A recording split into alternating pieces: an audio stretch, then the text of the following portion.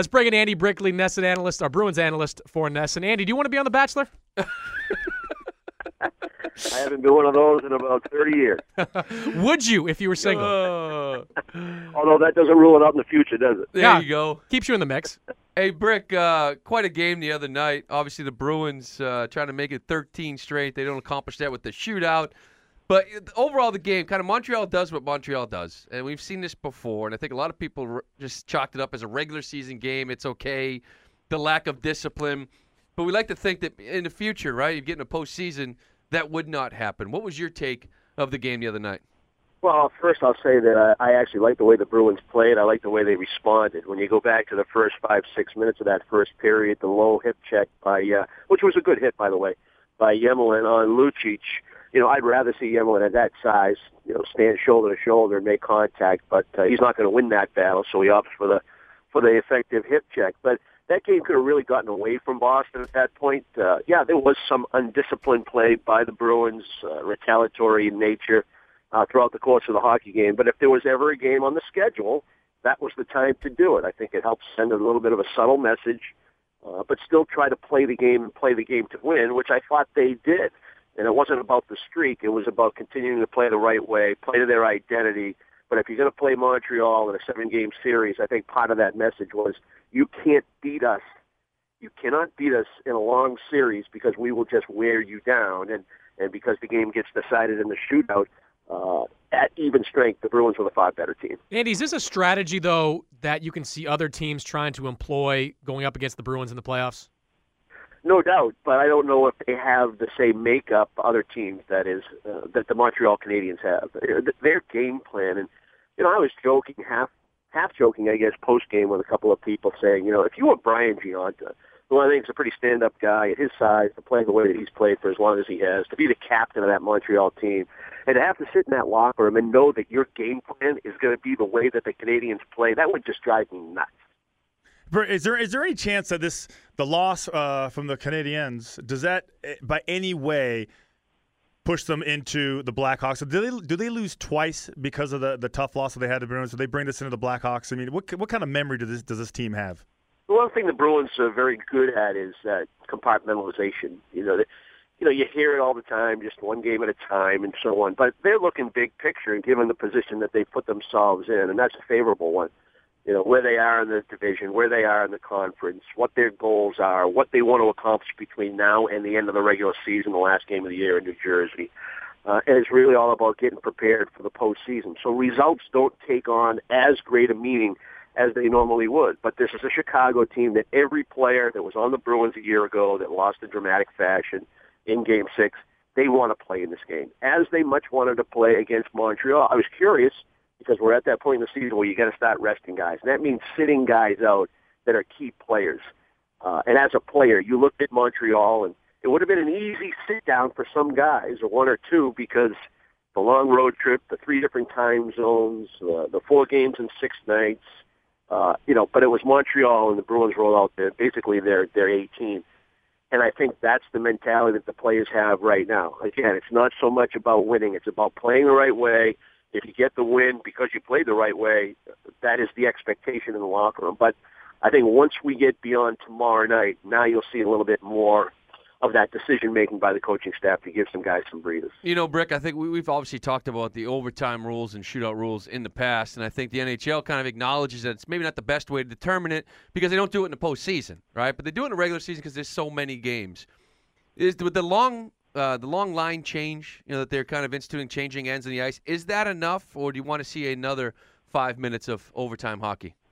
If you're going to incorporate, playing as if it's a fourth period and you play the entire overtime where it's a long change, then you can keep it at 5 minutes in order to get to the shootout, because it's designed to really keep that window nice and tight, not only for television but for the players and expending energy, because especially at this time, Lou, there are just so many 3-point games. If you're gonna extend the overtime to 10 minutes, then you can do it almost like a mini game where you try to divide it up as best you can, where it's a 2-to-1 ratio of incorporating that long change. But I like the idea. You guys were talking. I was listening the first hour talking about the PAT and football, and And I think Chris mentioned the concept about just eliminating the kick altogether and awarding 7 points for the touchdown. If you go for the 2 and you get it, it's 8. If you don't, it's 6. And those kinds of conversations. And I heard the soundbite from Bill Belichick. And I got to tell you, in 2004, 2005, when we had the lockout, Brendan Shanahan, who now works for the league, he called together about 30 people, all different walks of life, GMs, coaches, former coaches, referees, producers of television, analysts that played the game at the NHL level, all walks of life, players, goalies, forwards, defensemen. And we had this big summit in Toronto.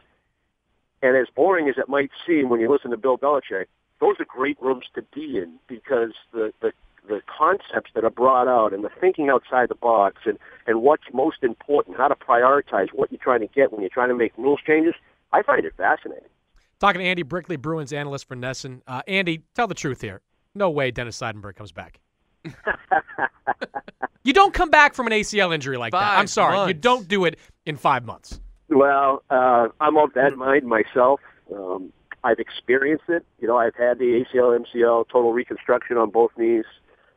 I know the timetable that I experienced, but that was several years ago, and I probably wasn't as fit and as strong as Dennis Seidenberg. So when you have your GM saying that he's not ruling it out, you know, it kind of creeps in a little bit into your thinking, but I'm along the same lines as you. And then you got to consider you haven't played in such a long stretch of time, and when you come back, now you're in the conference final or the final at the earliest. So certainly not in the game plan for me, and it's not something that I would have a game plan for. Wouldn't you assume that's a huge risk to a guy's future if he's going to go out there, and even if he is technically healed, there is simply no way that there's going to be enough strength in that knee to be legitimately healthy, to be 100%. I mean, how, is that a variable in all this, you know, risking the future next season with this guy?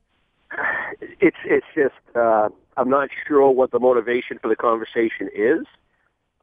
Again, to me, it's not a possibility. It's not going to happen. I remember I was playing at the tail end of my career, and I was playing in the old IHL and winding down on the back nine and enjoying the end of my playing days. And the whole Cam Neely comeback was circulating here in Boston, and obviously people know that I had played with Cam and was friendly with him. And you know, what is your opinion, Brick, of that? And I'm saying it's just not going to happen. You know, I've seen this guy. I know what he's done. I saw when he did come back and then forced to be retired.